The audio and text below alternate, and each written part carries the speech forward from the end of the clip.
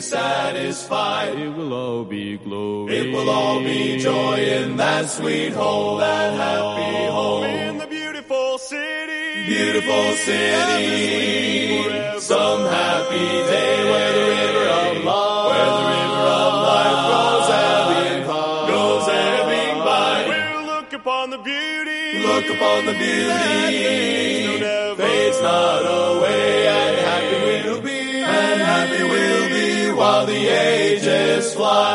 While the ages fly.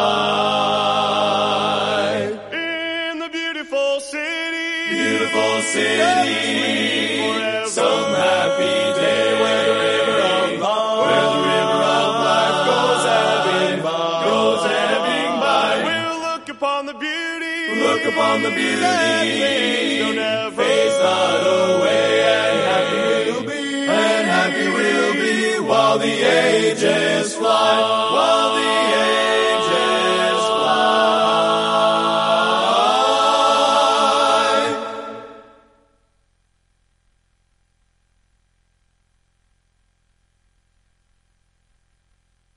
Holy, holy, holy, Lord God Almighty.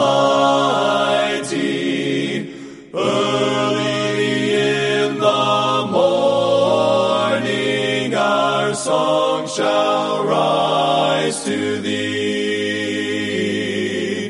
Holy, holy, holy, merciful and mighty, God in three persons, blessed Trinity.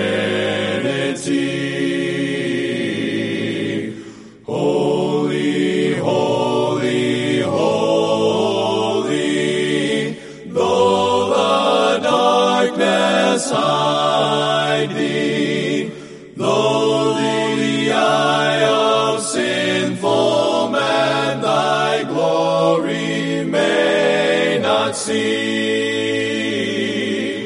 only thou art holy, there is none beside thee, perfect in power, in love and purity. Holy, holy, holy, Lord God Almighty.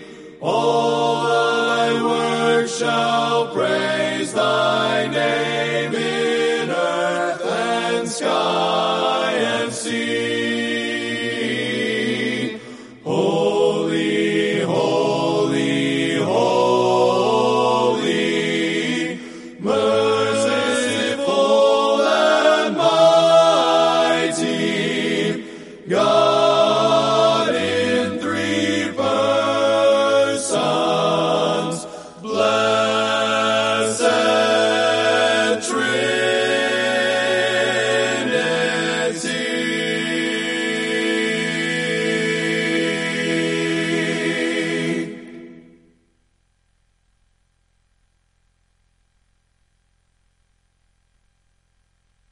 Though the angry surges roll on my tempest-driven soul, I am peaceful, for I know, wildly though the winds may blow, I've an anchor safe and sure that can evermore endure, and it holds my anchor, blow your wildest shadows gale on my bark so small and frail. By His grace I shall not fail, for my anchor holds, my anchor holds. Mighty tide. tides about me sweep, perils lurk within the deep, angry clouds o'ershade the sky, and the tempest rises high. Still I stand the tempest shock, for my anchor grips the rock. Troubles almost whelm the soul, breeze like billows o'er me roll. Tempters seek to lure us astray, storms obscure the light of day. But in Christ I can be bold, I've an anchor that shall hold, and it holds my anchor holds. Blow your wildest letters gale on my bark so small and frail. By His grace I shall not fail, for my anchor holds. My anchor holds.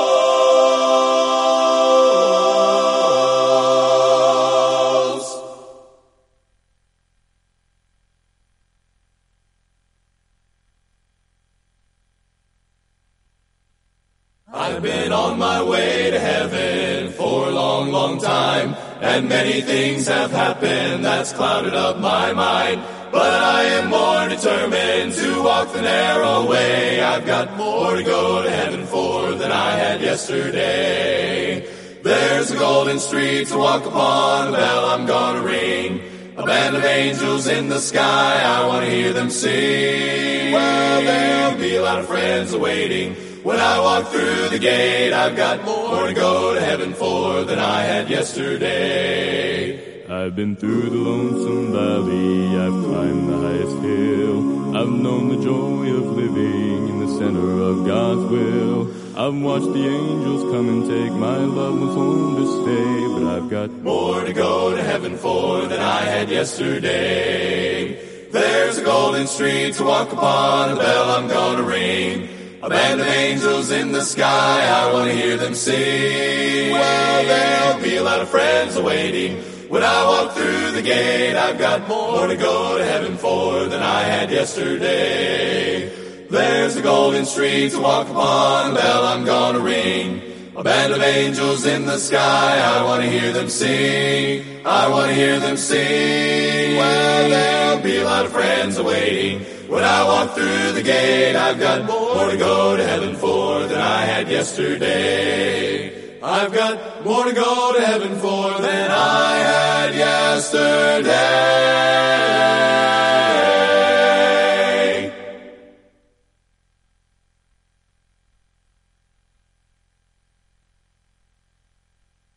Jesus is the sweetest name I know, and He's just the same as His lovely name, and that's the reason why I love Him so.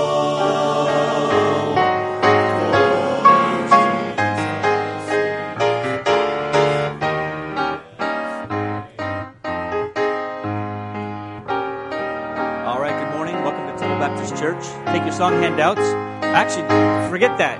Take your hymn books. They've got a new program today. Take your hymn books. Page 162 in our hymn book. To God be the glory. Take your hymn books. 162. To God be the glory.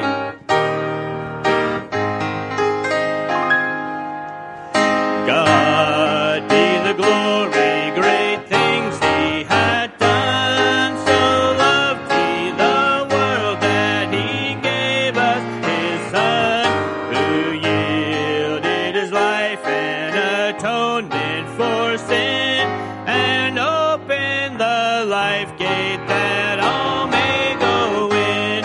Praise the Lord, praise the Lord, let the earth hear his voice. Praise the Lord, praise the Lord, let the people rejoice.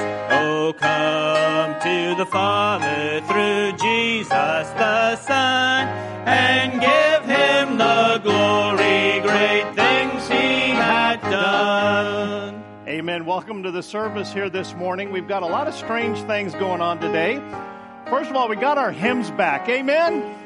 Grab your hymnal, hold it up, wave it real high. Praise the Lord for hymnals. Amen. A sign that COVID is going to be, maybe it's in our rearview mirror, but we're moving on and we got our hymnals out, and I'm sure thankful for that. And then, of course, starting the service late, appreciate everyone being here today. I know every preacher that would go through what we went through here this morning with somebody breaking into the church. You got all kinds of worries and fears and distractions. But the biggest worry that I had, and this is the God's honest truth, it wasn't the possessions and the monetary value, none of that. It was simply the service today, because I've got a burden for the message today. And I just felt like that God was just getting ready to do something, and then boom, all these distractions. We had that. I could name 2 or 3 other things that it's just like, wow, all this happening at the same time. And folks, I'm reminded of a junior high camp that my wife and I, we had a bunch of junior high kids up in the mountains. That night, the power went off. Now, you're up in the mountains, and when the power goes out and you have no light, it is pitch dark. You literally cannot see the person sitting next to you. And we went ahead and had that service, and the brother from the church preached on the prodigal son with a flashlight. And I'm telling you what, those kids were tuned in. And we had preachers' kids, and we had deacons' kids that came to the altar. There was sobbing, there was crying, there was a couple of kids that thought that they were saved, got saved. A couple others were getting right with God. And so sometimes God will just get us off track, or he'll allow the devil to try to hinder us so that he can get us focused on the things that really, truly matter, get us out of our routine. So I'm coming today with expectation that God's going to do something. I trust that you are as well. And as we're singing, it's what it's all about. To God be the glory. On the second verse.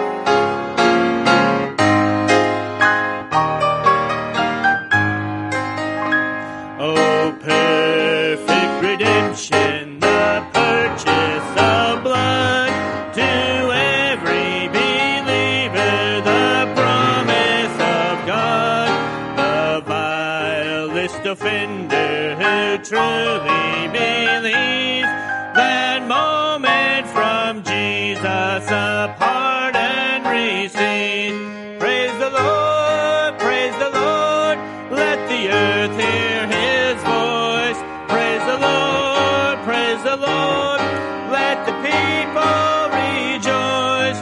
Oh, come to the Father through Jesus the Son, and give him the glory, great things he had done. Great things he had taught us, great things he had done, and great our rejoicing through Jesus the Son. But purer and higher and greater will be our wonder, our transport when Jesus we see. Praise the Lord, let the earth hear his voice. Praise the Lord, let the people rejoice.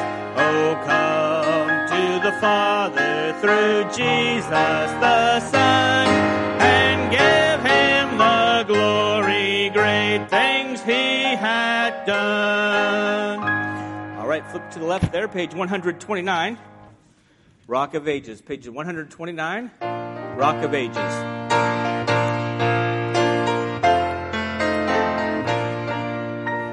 Rock of Ages, cleft for me, let me hide myself in thee. Let the water and the blood from thy wounded side which flowed be of sin the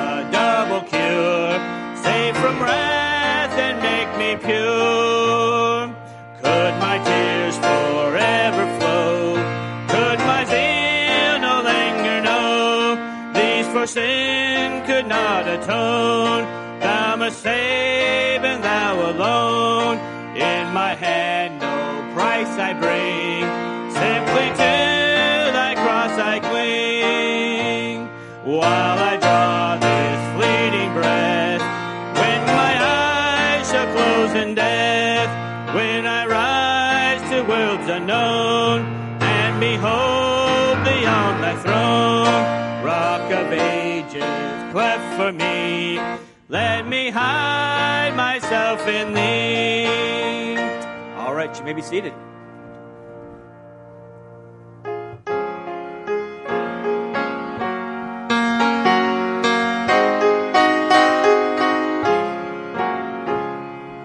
I want a principle within of watchful godly fear, a sensibility of sin, a pain to feel it near. Help me the first approach to feel of pride or wrong desire, to catch the wandering of my will and quench the kindling fire. From thee that I no more may stray, no more thy goodness grieve. Grant me the filial law, I pray, the tender conscience give. Quick as the apple of an eye, O God, my conscience make. Awake my soul when sin is nigh, and keep it still awake. Almighty God of truth and love, to me thy power impart. The burden from my soul remove, the hardness from my heart. Oh, may the least omission pain my reawakened soul, and drive me to that grace again which makes the wounded whole.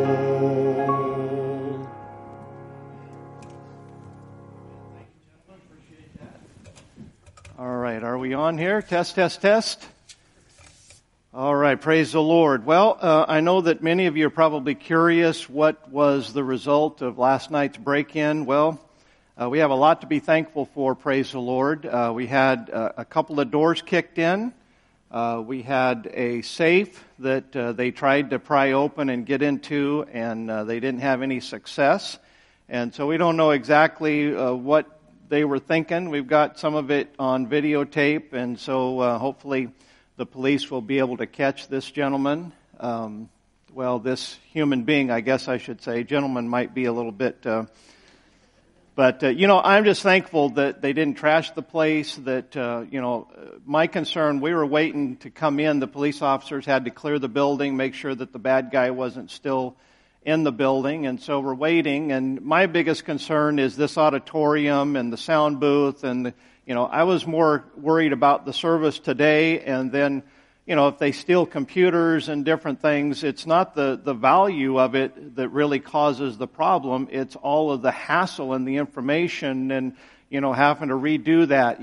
They tear up the sound booth and all those settings and different things that have taken so many hours to get set up. And that was my biggest concern. But thankfully, to our knowledge so far, they didn't get away with anything valuable, and so we're very, very appreciative. We thank the Lord for that.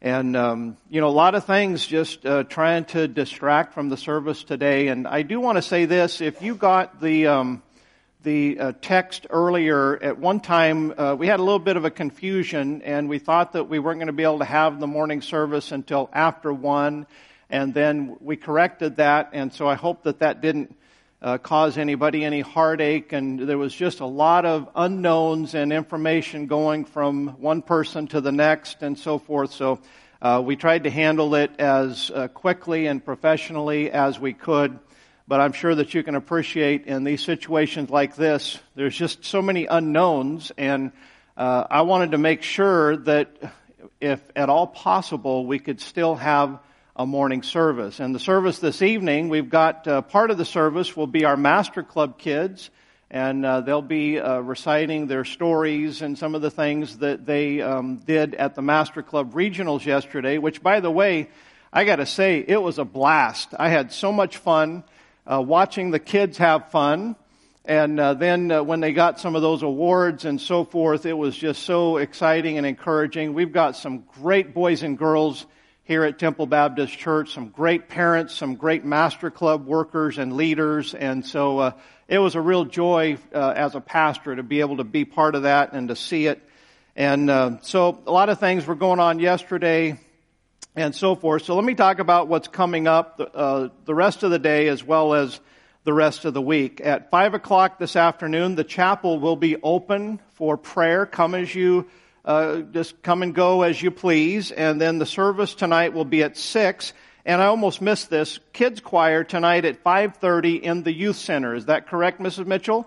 And so I'm excited and glad that we can get the kids choir going again.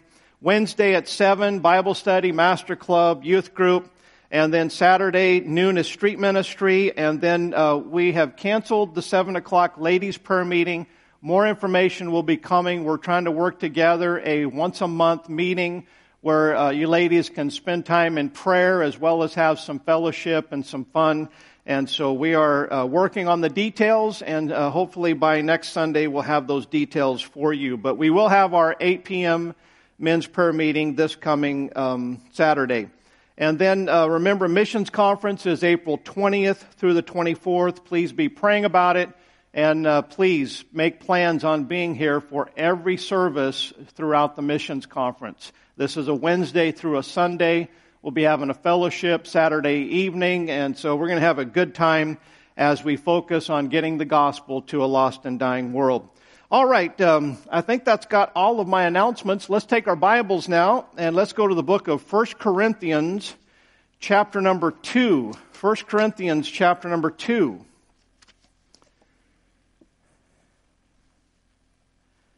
And I know that some of you probably have some family plans this afternoon, and I promise you that I'm at least mindful of that. And I'm going to do my best to not preach too long. I promise you, I mean it from the bottom of my heart. I try, and I'm going to really try even harder here today. But I do ask you this, would you please, at the time that we have together here this morning, please don't worry about the time or your plans this afternoon, because we're going to be taking a look at some truths from the Word of God that very well could be life-changing. Whether you're a young person or an old person, we're going to see some truths here that I believe this is a crossroad that every single one of us need to pass by this crossroad and take a look in every direction before we proceed in life. Because one of these days, all of this life's going to be over, and we're going to be faced with this big, huge thing called eternity and standing before our Creator and our Savior and giving an account of what we did with the cross and what we did with our life. And so please pay close attention. Open up your heart, your mind, your attention span, and let's focus on the Word of God here today. 1 Corinthians chapter number 2, we'll begin reading in verse number 1. And I, brethren, when I came to you, came not with excellency of speech or of wisdom, declaring unto you the testimony of God. For I determined not to know anything among you save Jesus Christ and Him crucified. And I was with you in weakness and in fear and in much trembling. And my speech and my preaching was not with enticing words of man's wisdom, but in demonstration of the Spirit and of power, that your faith should not stand in the wisdom of men, but in the power of God.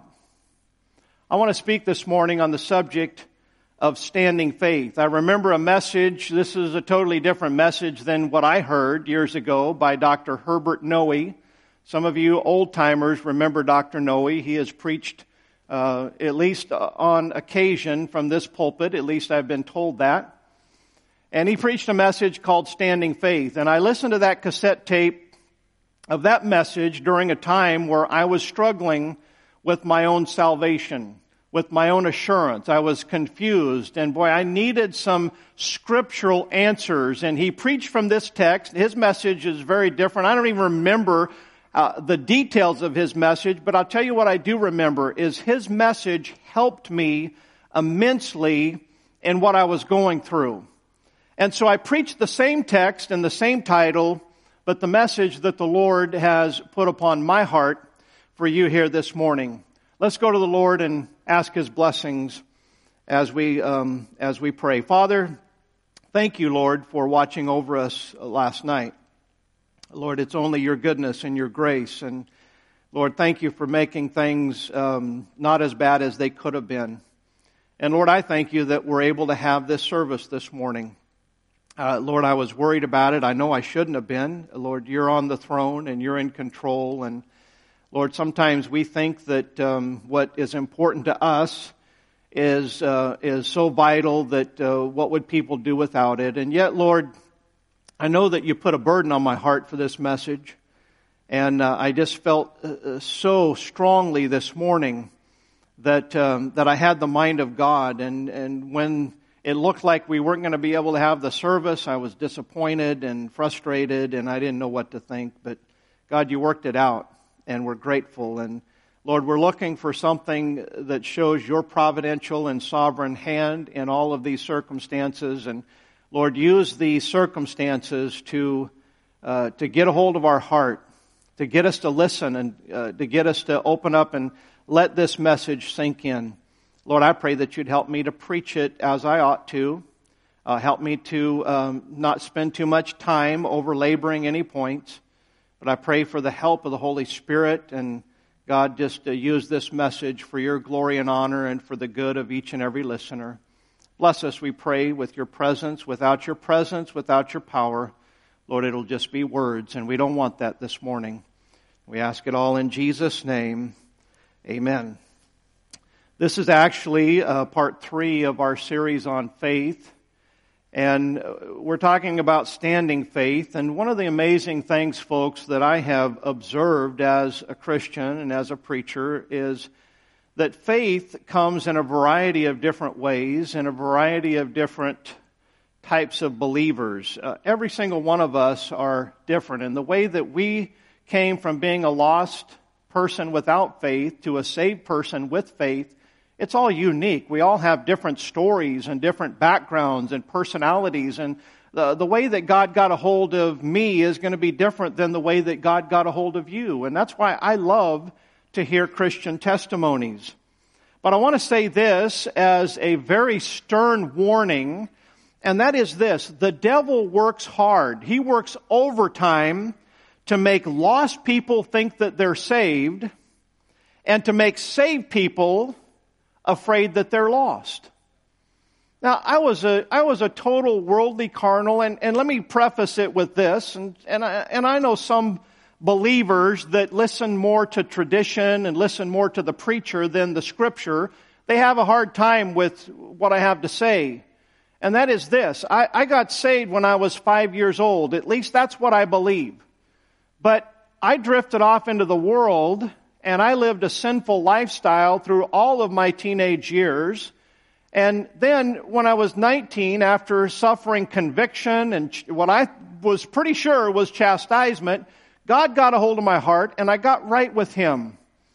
And I have to say that when I got right with God, my heart and my life changed drastically.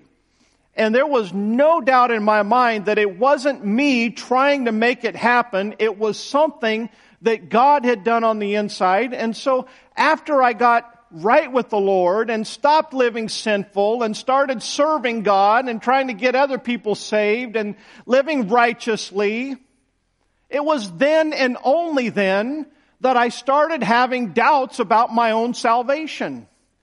Listen, I can remember as a lost teenager being at parties and standing there with my buddies and people that were doing the same things that I was doing, and the conversation might come up about Christianity or religion, and I believed in the cross of Jesus Christ, and I would, in a very strange way, I'd be witnessing to the people that I'm partying with. And it was just, I look back on that, and during those times, I never remember a single time doubting for a second that I was saved. Oh, I was just absolutely sure. I'm living a sinful lifestyle, and I'm perfectly content with the fact that I'm saved. Because I got saved when I was 5. I went forward to get reassurance or to make sure when I was 9. And all of these things, I could look back on all of that, and it was real to me, but I wasn't even living right. Never doubted it a second. I got right with the Lord, and I started hearing some very dramatic testimonies of salvation that weren't anything like my story, and some of those testimonies caused me to doubt because I didn't go through the same experiences as they did. And boy, you talk about the devil putting my life and my emotions in a tailspin. I'm telling you what, the devil works overtime. You may be sitting here this morning, I can't see into your souls. Listen, God doesn't tell me to examine others to see if they're in the faith. God tells us all to examine yourself to see whether we are in the faith. It's my responsibility to examine whether I'm saved. It's your responsibility to examine. And I know people, I'm probably talking to some of you here today, that you maybe made a profession years ago, and it's never changed your life in any drastic or dynamic way whatsoever, but yet you hang on to that fact that I prayed a prayer, I went forward in VBS, my Sunday school teacher talked to me and led me to the Lord, and you prayed a prayer and you hang on to that, but you can't necessarily point to anything changing that it did in your heart and life. You're more comfortable around the world than you're comfortable around Christians.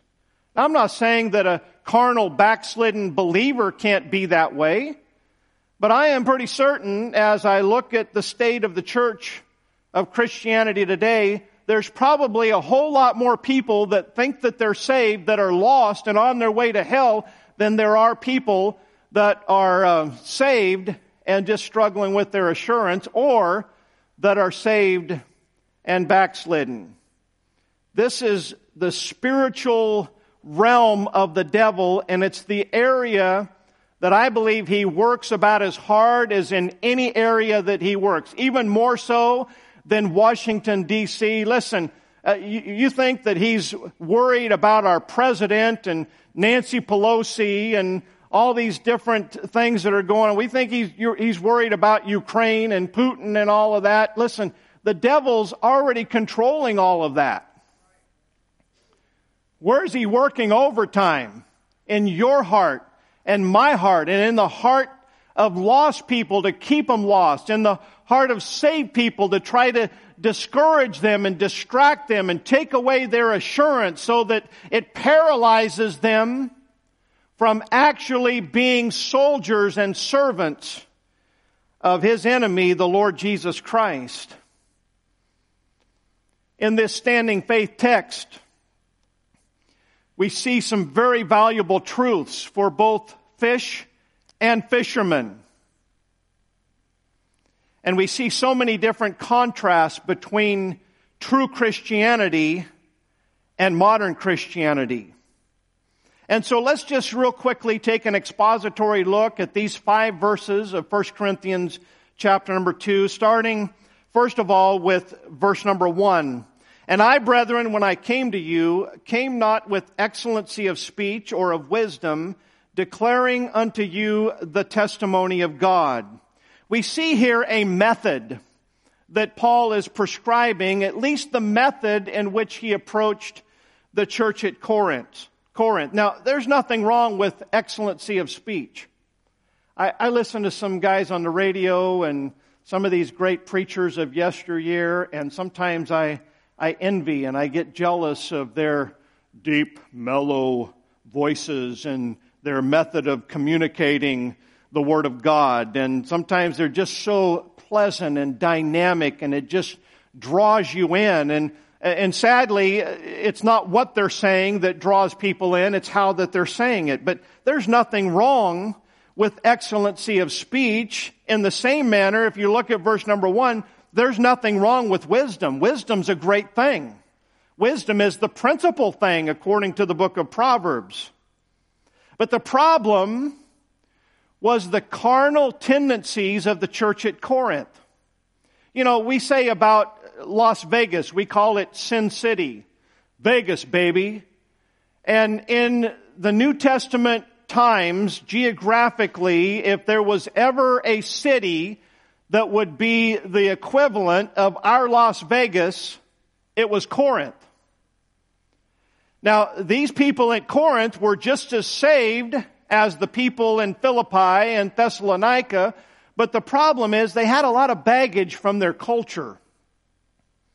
Wouldn't you agree that our entire culture in America would be very much like Corinth or like Las Vegas? I know that Las Vegas is worse than some of the other cities in America today, but wouldn't you agree that there are little towns? Here's the fact of the matter. If you looked at it from God's standpoint, Statesville and Hickory and Mooresville and Mocksville, we're probably about as wicked and evil as Las Vegas was 100 years ago, maybe even more. I'd say probably even more. And so we've got to recognize that the same problem that Corinth had are the same struggles that we're dealing with in American Christianity today. I read the story as well as saw the movie about Sergeant York. And it's a great movie, but it's an even better book. And I'll tell you why, because there are a lot of things in the movie that aren't true and that are embellished. How many of you have seen the movie about Sergeant York? The old black and white with Gary Cooper?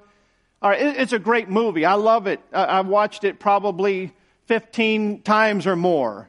And every time that I watch it, I just enjoy it. And Sergeant York was a true, genuine Christian. But if you saw the movie, the way that Hollywood portrayed his conversion experience is that, you know, he got drunk, he got mad at somebody who ripped him off, and he gets drunk and he gets on his mule and he's got his gun, his rifle, and he's getting ready to go kill the guy that ripped him off. And the preacher had already told him that listen, faith sometimes comes like lightning. And in the movie, he's going through the storm and the lightning lightning hits his rifle barrel and splits it in two and strikes him down, and he sobers up and he goes to church where they're having revival meeting, and he comes forward and he gets religion, old-time religion. Now, old-time religion can mean a lot of different things, but the real Sergeant York didn't just get old-time religion, he got salvation. And it made a huge, huge change in his life. Major change. But the reality of it is that that's not how he got saved. He just simply, he was drinking. He was going through a lot of troubles and trials, and he went to church. And in that meeting, he came forward and he gave his heart to Christ. And it wasn't near as dynamic. It wasn't near as entertaining as the embellished version. And you say, well, what's wrong with a little bit embellishment as long as mission accomplished? Well, see, that's the problem that is in America today, is that we value effect more than we value truth. And you know what? I realize that you can embellish something and so forth, but, Paul said, my method was not anything with excellency of speech. I think that Paul knew that the carnal nature of Corinth, that if he would have went to them with excellency of speech, like I believe he was able to do, he said in 1 Corinthians 13, he said, though I speak with the tongues of men and of angels and have not charity, it profiteth me nothing. I think that Paul was fully able to mesmerize people with his Bible knowledge, with his Bible explanation, and with his presentation. But Paul said, I'm not doing it. I'm not doing it, because Paul was not trying to build his own kingdom. Paul was trying to present the gospel of Jesus Christ. Look now with me at the last part of verse number 1. He said, declaring unto you the testimony of God. You know what I see there? I see the message. Not only the method, but also the message. And listen, people today, you know, you drive by, I read signs, and sometimes I read into it something that's not there. And it seems like everywhere that you go, you see this sign that I used to think that it was message. But it's not. It's massage. And you know, people would rather have a massage than a message. And you know, the sad part is that verbally and emotionally, that's exactly what the average church has turned into. People come not to get a message, but to get a massage. You're wonderful. God loves you so much, just the way that you are. And it's all ego, and it's self-esteem, and it's telling people what they want to hear so that they can leave in their lost condition and feel wonderful about it. Listen, Paul was not the glory-seeking, money-making minister that is popular today. After conversion, he dedicated everything in his life to this message. In fact, he referred to it as his gospel. And he didn't mean that it belonged to him. He just was taking ownership, saying, look, God gave me this message to preach. It's my message to deliver, even though he knew and said in other places that it's the gospel of Jesus Christ, the gospel of the grace of God. That message was the cross of Jesus Christ. Listen, if you've read Paul's letters to the churches, if you've read the book of Acts that tells about the Apostle Paul, can anyone even imagine if Paul was alive today, can anybody see the Apostle Paul selling books? Do you think that the Apostle Paul would take advantage of the printing press and the marketing and social media today and sell books? I'll tell you what Paul would do. He might write books and he might publish, but I can't see him selling books and making millions of dollars off of those books. Paul was ethical. He said to the church of Macedonia, actually it was a church at Corinth, he said, I labored night and day making tents because I didn't want to take any money from you. I wonder what the modern preacher does with that concept. The method, the message. All men need to judge for themselves what to believe. Only the Holy Spirit can get through to the heart. Now, look at it once again. He said, I'm declaring unto you the testimony of God. When I think of testimony, I think of a courthouse. And Paul's saying, I'm declaring unto you God's testimony. Christ died on the cross for our sins. We're sinners. He's the Savior. He's the solution. And God, Paul is declaring that testimony of God. Listen, our job is to declare that testimony. Not to manipulate, not to intimidate, not to win an argument. Listen, it's not a contest. Who can win? Well, I'm a Baptist, and so I've got to try to win the argument and get that Muslim to believe like a Baptist. Good luck with that. You might convince them to become a Baptist, but I've got news for you. The message and the method of the gospel of Jesus Christ, only the Holy Spirit of God can actually do the convincing that will change the heart. Big difference between Paul and Joel. Huge difference. Now, I don't know about you, but I want to be more like Paul and less like Joel. If you don't know who Joel is, I think you get the picture, amen? Now, the next thing that I want us to look at, verse number 2, he says, "For I determined not to know anything among you save Jesus Christ and Him crucified." What I see here is I see a motive. Paul had the right ethical motive in his preaching. In no way is Paul saying that other truths were not important. He was a steward of the mysteries of God, the mystery of the church, the mystery of the indwelling Christ, the mystery of godliness, God manifest in the flesh. Those were vital, important truths that God gave Paul to give to the church. He's not minimizing that, folks. He's simply saying that they weren't ready for those truths.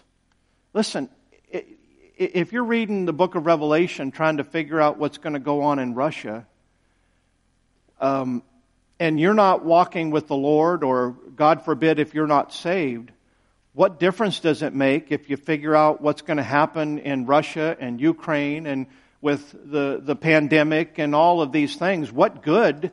All it's going to do you any good whatsoever is intellectually, and it'll give you something to talk about, like the Grecians in Athens, that just all they cared about was talking about something new. It'll give you something to post on your Facebook or argue with someone that doesn't see it the way that you see it. Paul wasn't interested in that. Paul says, I'm not going to puff up your mind with information that you're not ready for. What you need because of your carnality is you need to focus on the fact that Jesus Christ was crucified for you. He couldn't care less about impressing them with His knowledge. And as I've already said, He certainly could have. You know, God did something real with the Apostle Paul when He revealed all these mysteries and all these truths to him. He said, with all this information, Paul, I'm going to give you a thorn in the flesh. I don't think for a second that Paul was interested in having a motive of impressing people.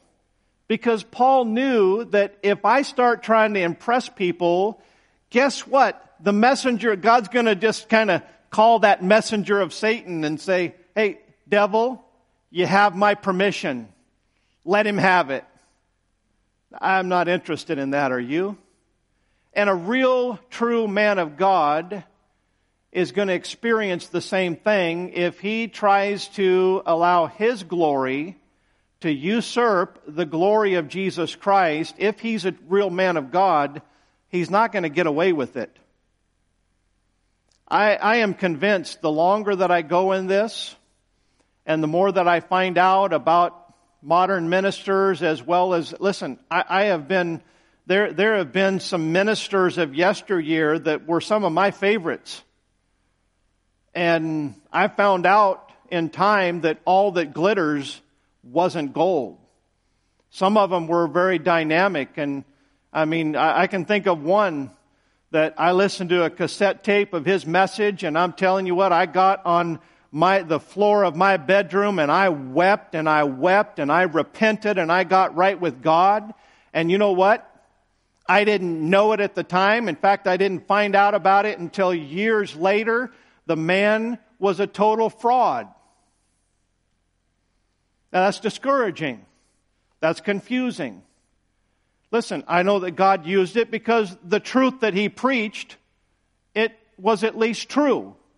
And I didn't know him. God protected me. Never met the man before. I listened to some other of his cassette tapes, and as I got a little bit older, I started discovering that, you know what, this guy's kind of a little bit shock and awe, and he's like a little bit kind of mean-spirited and kind of one of these guys trying to impress everybody with how, I can't believe that he said that. A little more macho than spiritual. So I recognize that now, but I didn't then. Paul wasn't interested in impressing anyone. And when you think about it, brothers and sisters, there are blessings of technology. We can listen to cassette tapes. We can listen to downloads from the internet. We can watch Facebook live stream. We have so many avenues to hear the Word of God. And listen, those are blessings. But there's some backlash, some problems that technology brings to light as well. And the fact that there are too many people, too many men who profess to be preachers and pastors and evangelists that claim to be God's men, that their motive behind all of it is to create a big following and to make a lot of money. And I thought about it. It's really not that difficult to do if you don't have a conscience about it. If all you care about is the results and you don't care about the method and the motive and all of that, listen, I see it every day. I could name some preachers that are popular on social media who have built churches that run 2,000 and 3,000 people. And I am convinced beyond any shadow of a doubt that their motive is exactly what I'm talking about here today. They don't care about truth. They're not going to tell you the whole counsel of God. They're going to manipulate you emotionally so that you'll give money and that you'll come and the crowds will gather. And listen, they could be King James and they could be fundamental and all of that, but they're just a little bit more subtle. And they're just reaching a different audience, but they're doing the exact same thing that the contemporary crowd and the Joel crowd and all of that. It's just appealing to a different fleshly, carnal desire. Verse number 3. Paul says, "And I was with you in weakness and in fear and in much trembling." This is the messenger here. We've talked about the motive, and certainly the motive and the messenger, they go hand in hand. But the messenger here, Paul says, I wasn't trying to impress you. Listen, Paul would not have been flashy. He wouldn't have been showy. He wouldn't have been, approaching with all of this, manly confidence and so forth. I know people sometimes can be suckers for anyone who carries themselves confidently. The infomercials, have you ever noticed how confidently that they try to sell their product, where you're just sure nobody could be that confident and be not telling the truth? Sucker. Yeah, you can. Now, for some of us, it's hard for us to imagine because we still have a tender conscience. But some of those people, they compartmentalize their conscience and, hey, it's all, if they buy my product, then that's on them. It's not on me if I ripped them off or told them it was the greatest product and it's not. And so they have a way of compartmentalizing their conscience. Paul wouldn't have been intimidating. He wouldn't have been trying to get people to yield their will to his will. Matthew Poole said this about the preacher. He said, "Studying rather to be understood by all than admired by any." And if you're going to win souls for Christ and be a gospel witness, then you don't have to be a preacher to apply these truths. These are for fish and fishermen. We all need to approach the soul business and trying to get people born again. We need to approach it with the same ethics, be the same kind of messenger, with the same message, with the same motives. The contrast between a real messenger and a fake messenger is the real messenger is just a mailman. But today's messenger seems to be more of a salesman than a mailman. And then look at verse number 4. Paul said, "And my speech and my preaching was not with enticing words of man's wisdom, but in demonstration of the Spirit and of power." I thought about this for a moment, and Ephesians 4:14 came to my mind, where Paul warned the church at Ephesus. He said that we henceforth be no more children, tossed to and fro and carried about with every wind of doctrine, by the sleight of men and cunning craftiness whereby they lie in wait to deceive.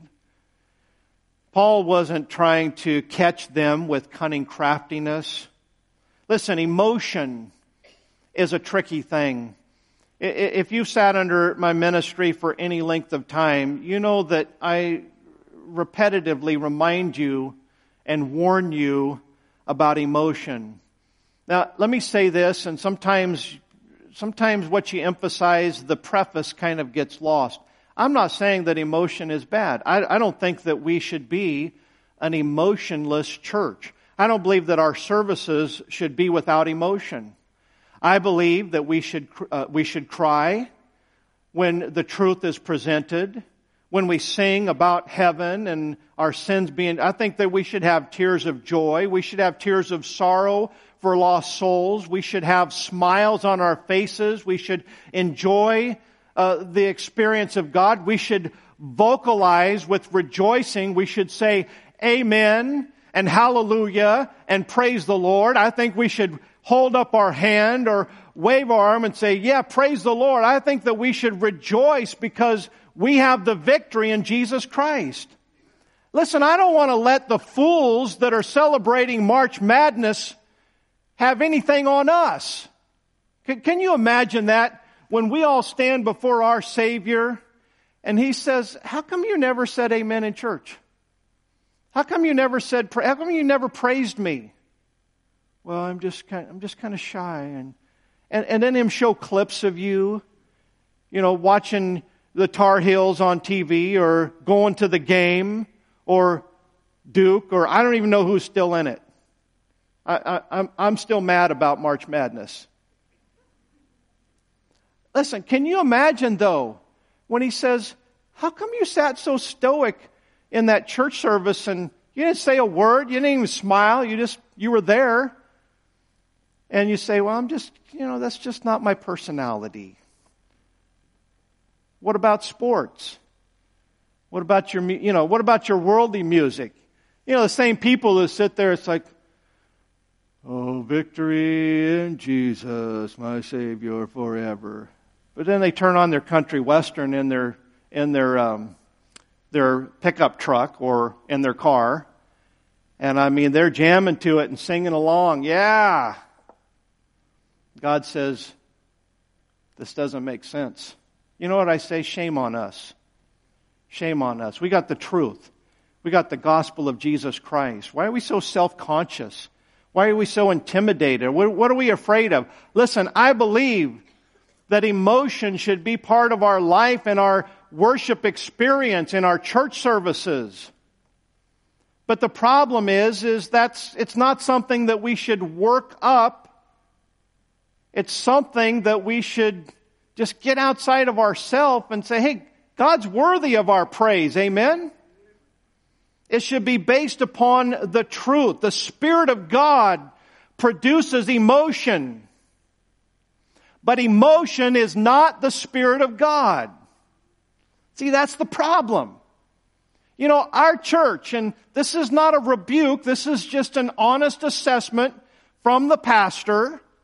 Our church leans more toward, it's like, well, we don't want to be emotional. And we should be a little more emotional. Because these truths are real. The other churches, they just presume that if it's emotion, then it's the Spirit of God. We're over here scared to death that we're going to be like them, and we need to quit being scared, and we just need to look at the Scripture and say we need to be not who we are. Yes, we do need to be us. We're not trying to be like the church across town or some other church that we grew up in. We're trying to be who we are, but we're trying to be what the Bible says we're supposed to be. And I got news for you. This book says a lot about rejoicing. Amen, brother. It says a lot about the people heard the Word of God and they liked it and they said, Amen, hallelujah, praise the Lord. Doesn't mean you have to have an emotional fit. It just means you like it. Thank you. I'm assuming you're thinking about it. It's like, well, I'm not going to say amen right now. I'll just be doing it because the preacher wants me to. I'm not trying to work anything up here. No, I'm not. Maybe next service. I'm trying to get us to see what God wants us to be. Once again, I think I need to say this again, all right? The Spirit of God produces emotion. If we're not feeling anything, then we need to step back and say, hey, something's wrong with me. I'm not walking in the Spirit. I'm not Spirit-filled. So get Spirit-filled. And you don't get Spirit-filled by saying amen and rejoicing, all right? So, the Spirit of God produces emotion, but emotion is not the Spirit of God. Emotion can be worked up. Probably not by me, but there are some. There are preachers and there are musicians that, man, they can work it up if they wanted to. We don't need to work it up. So, we got to understand what the Spirit of God is and what He does, but we just don't need to be afraid of becoming like somebody else is. Walk according to truth, not according to fear. Listen, knowledge without feeling is intellectualism, but feeling without knowledge is foolishness. And I almost forgot to mention this, Matthew 13, in verses 20 through 21. Jesus warned about the people who respond emotionally to the truth. Man, they receive the Word of God with joy, but they don't have any roots. Jesus isn't saying, don't get emotional. He's saying, get some roots and be emotional. It's not an either or, it's both. Let's get our roots in the truth of the Word of God. Let's have that stability. Let's have that faith that will stand in the trials and the persecutions of life. But let's rejoice and have a little bit of emotion while we're at it. Listen, faith works individually with our personality and our experience and our understanding. Listen, a child who knows little can be converted, while a Bible scholar who can explain everything can be lost in self-deception. You know what? I hope you'll take this to heart, and I'm close to being done. Salvation is not a test that you pass. And there are a lot of people, a lot of believers that you know the right answers to the test. I could question you. Your parent could question you. Anybody could question you. And you think that when you stand before God, that God's going to hand you a test. And as long as you have the right answers, He's going to let you in. I got news for you. If you're not regenerated right now, when you breathe your last breath and your life is over, you're going to hell. And the only time you'll stand before God, for God to question you about anything, is the great white throne of judgment. But if you're saved, then to be absent from the body is to be present with the Lord. There's not going to be any opportunity to pass a test. You're either born again and regenerated, or you're not. Hey, are you married? Well, I'm trying to be.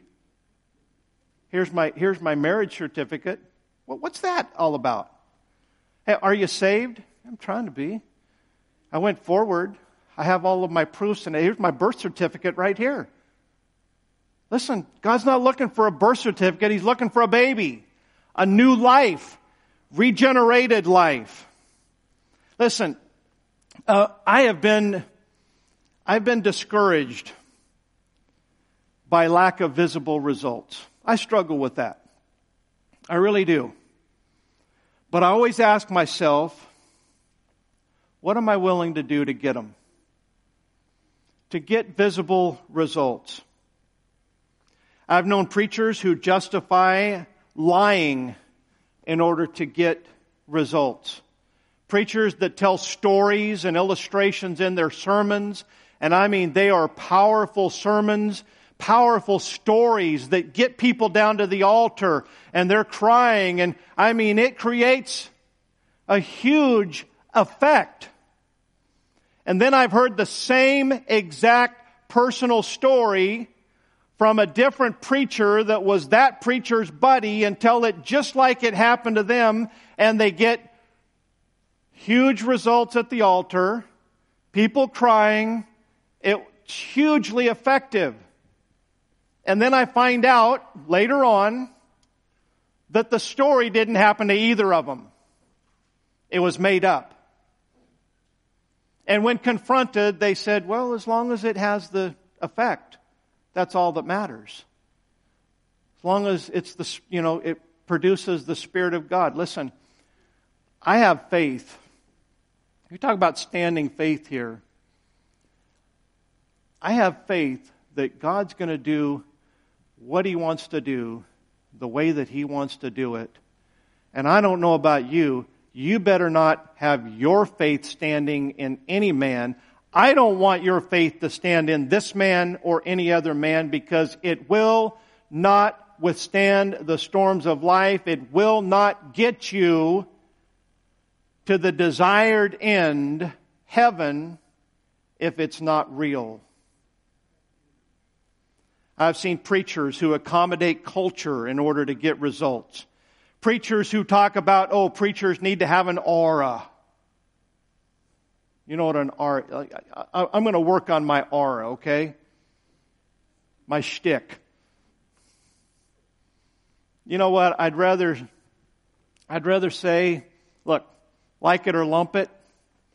Take the good, the bad, the ugly. What you see is what you get. May not be much.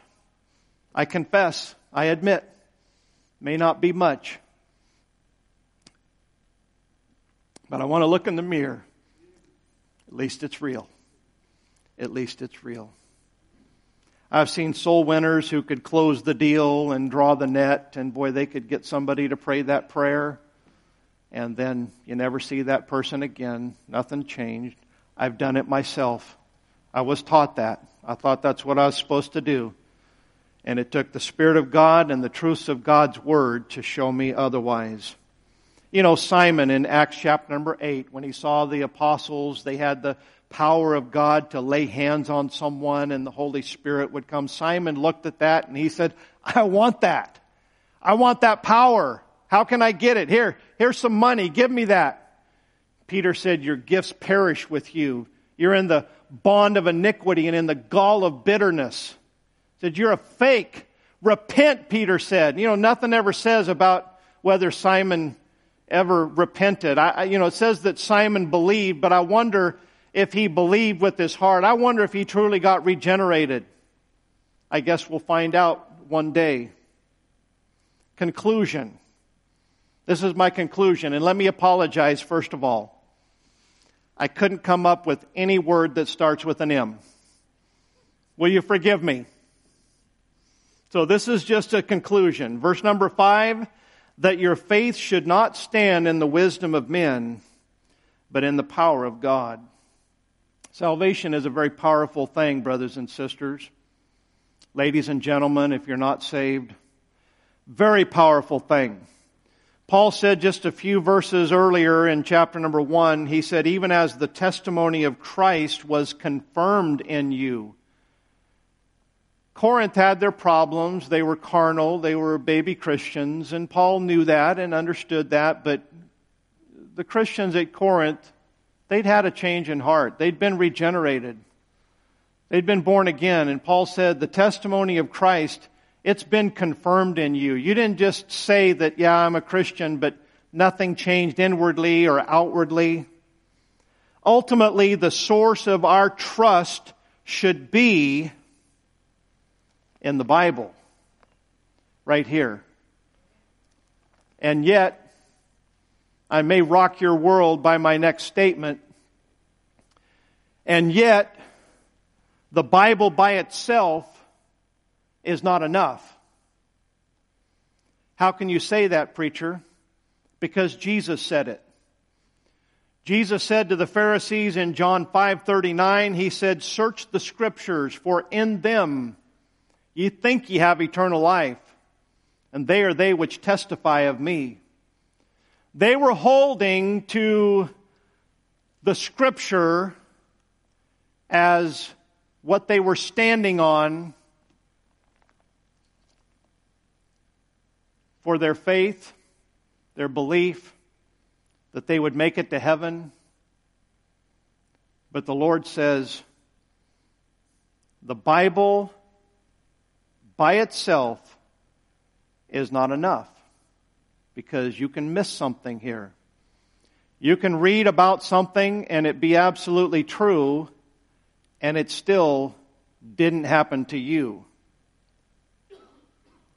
Salvation experiences are emotional, moral, and intellectual. When a person gets saved, there's going to be some emotion. It may not be when they walk down the aisle. It may not be the same as the emotion that somebody else experienced. One person gets saved and he says, "Phew, man, I feel like like a 100-pound weight is off my back." The next person is crying. The next person is shouting, saying, "I'm born again. My sins are forgiven." Some people are rejoicing because they're on their way to heaven. Some are rejoicing because they're not going to hell. Some people are rejoicing because, wow, the Lord forgave me and I'm so unworthy. Listen, salvation is going to have some emotion, but it's also going to be moral. It's going to change our morality, the way that we live. If you can live like the world and sin doesn't really bother you, you've not experienced this same power of God that Paul is talking about.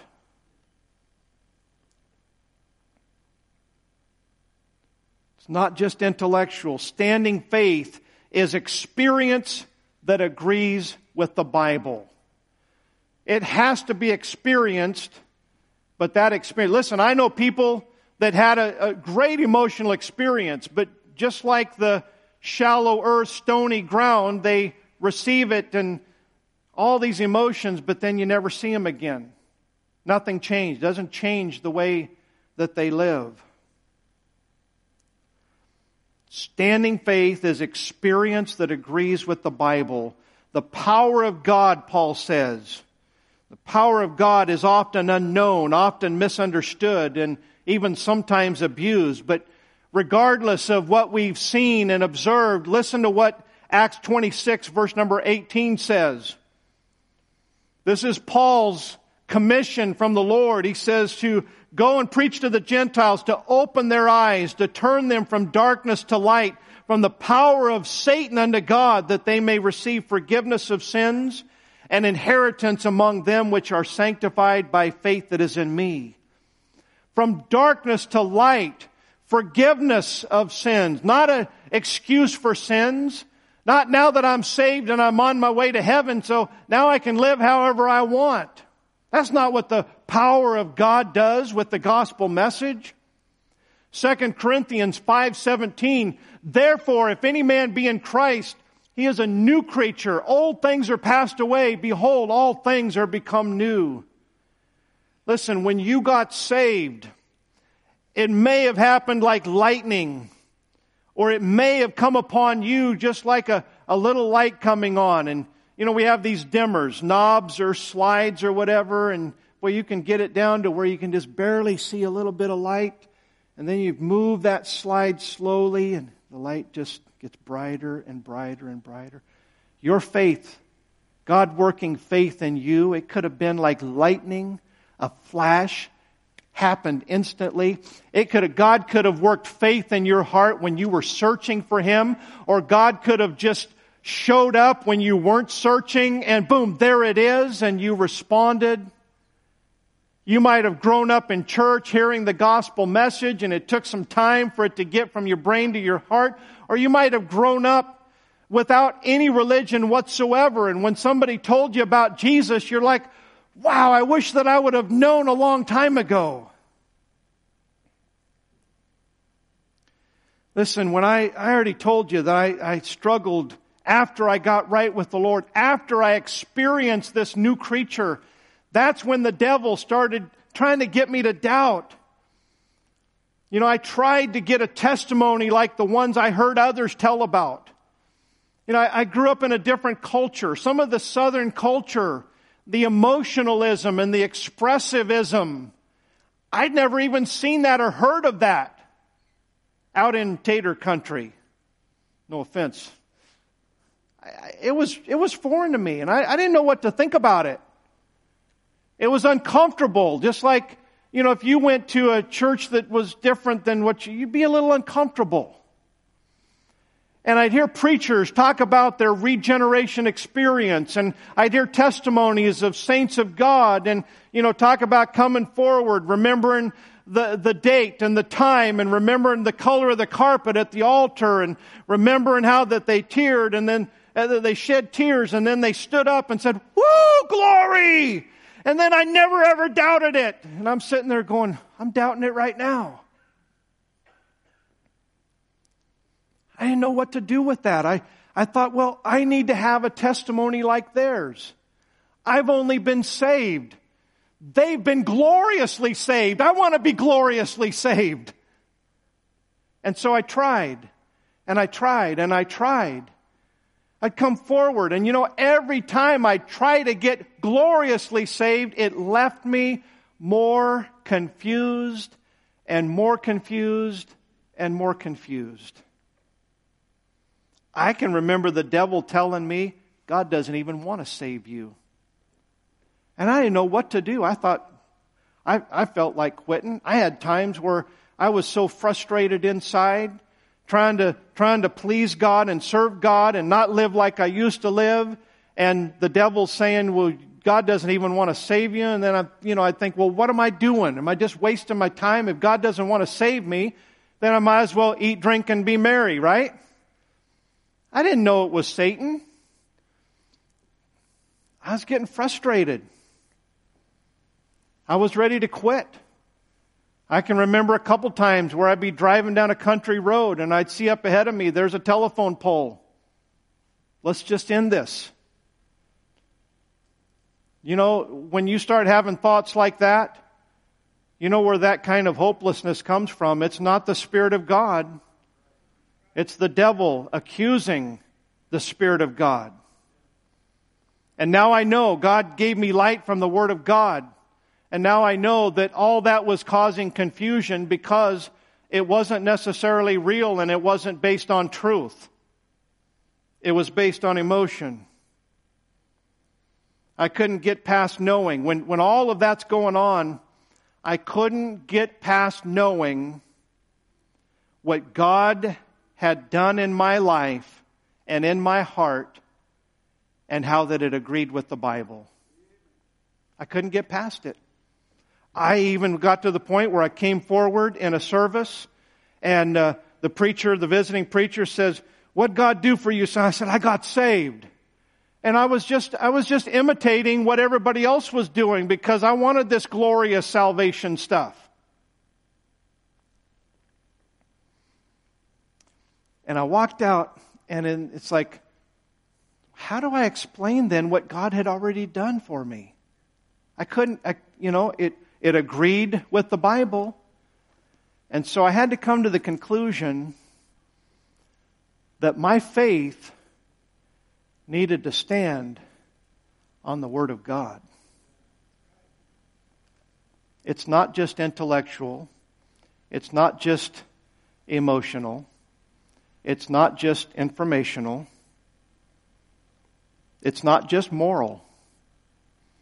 Salvation is a new creature And it's all of the above when God does the work, and only He can do that work.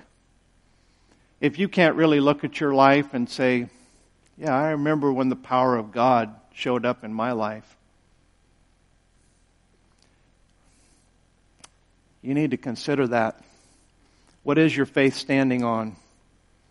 Standing faith, do you have it?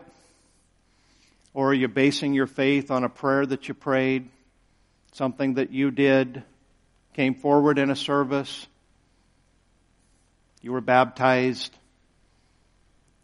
None of that is standing faith.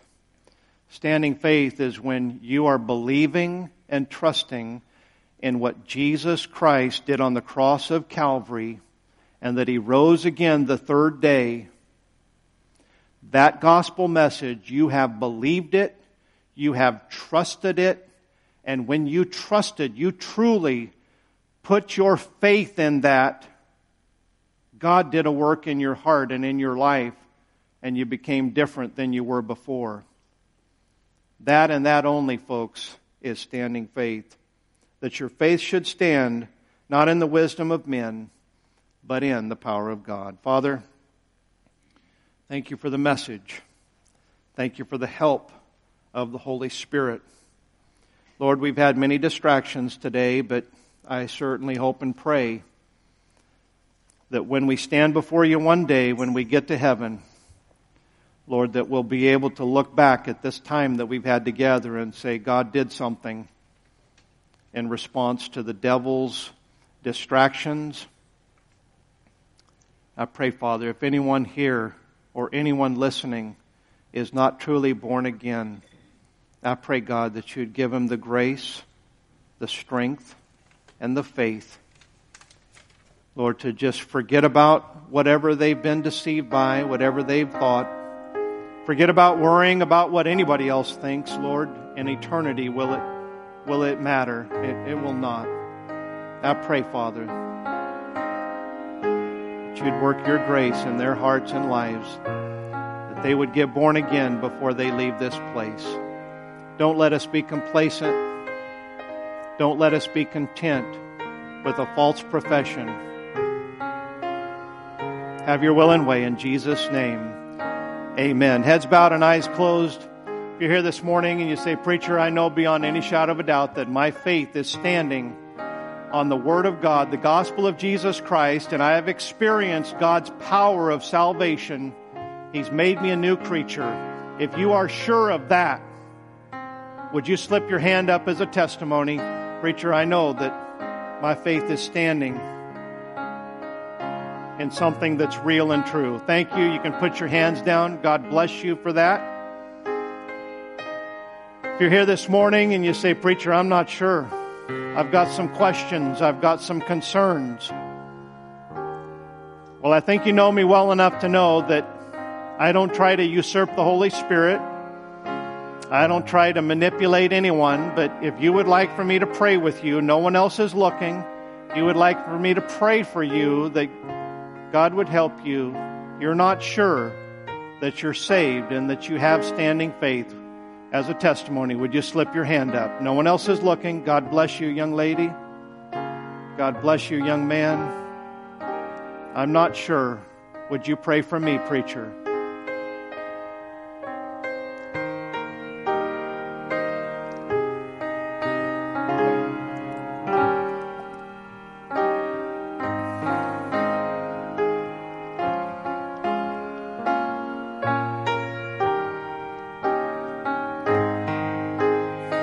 Regardless of whether you raise your hand or not, if you're not sure that you're saved, or here's another thing, if you're saved, but you're not right with God, why not get right with God today? You know, I got right with God in 1986, and my life changed drastically when I gave Him my whole heart. I highly recommend it. I wouldn't say that it's just a perfectly easy life, but I got to say it's a whole lot better being close to the Lord and knowing Him and walking with Him than it is walking the way of the world. Why not take a step forward in your relationship with Jesus Christ? If you're not sure that you're saved, why not just, with your head bowed right there, why don't you just say, Lord, I don't know that I've experienced any of that. Would you save me? If you'll do that, believing in the cross of Calvary, God might just do something special for you right here and right now. But the only way that God would do that is if it comes from your heart.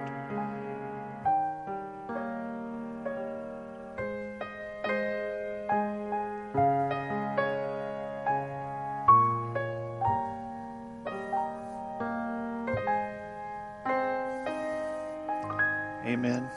Appreciate you being here today. Hope that you have a good afternoon. Hope you'll come back and join us. Prayer room is open at 5.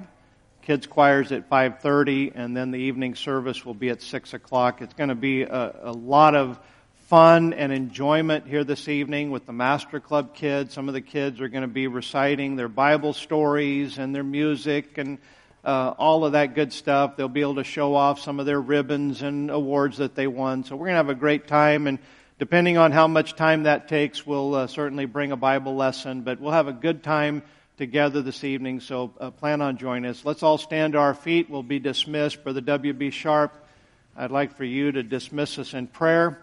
When he's finished praying, then you are dismissed. God bless you.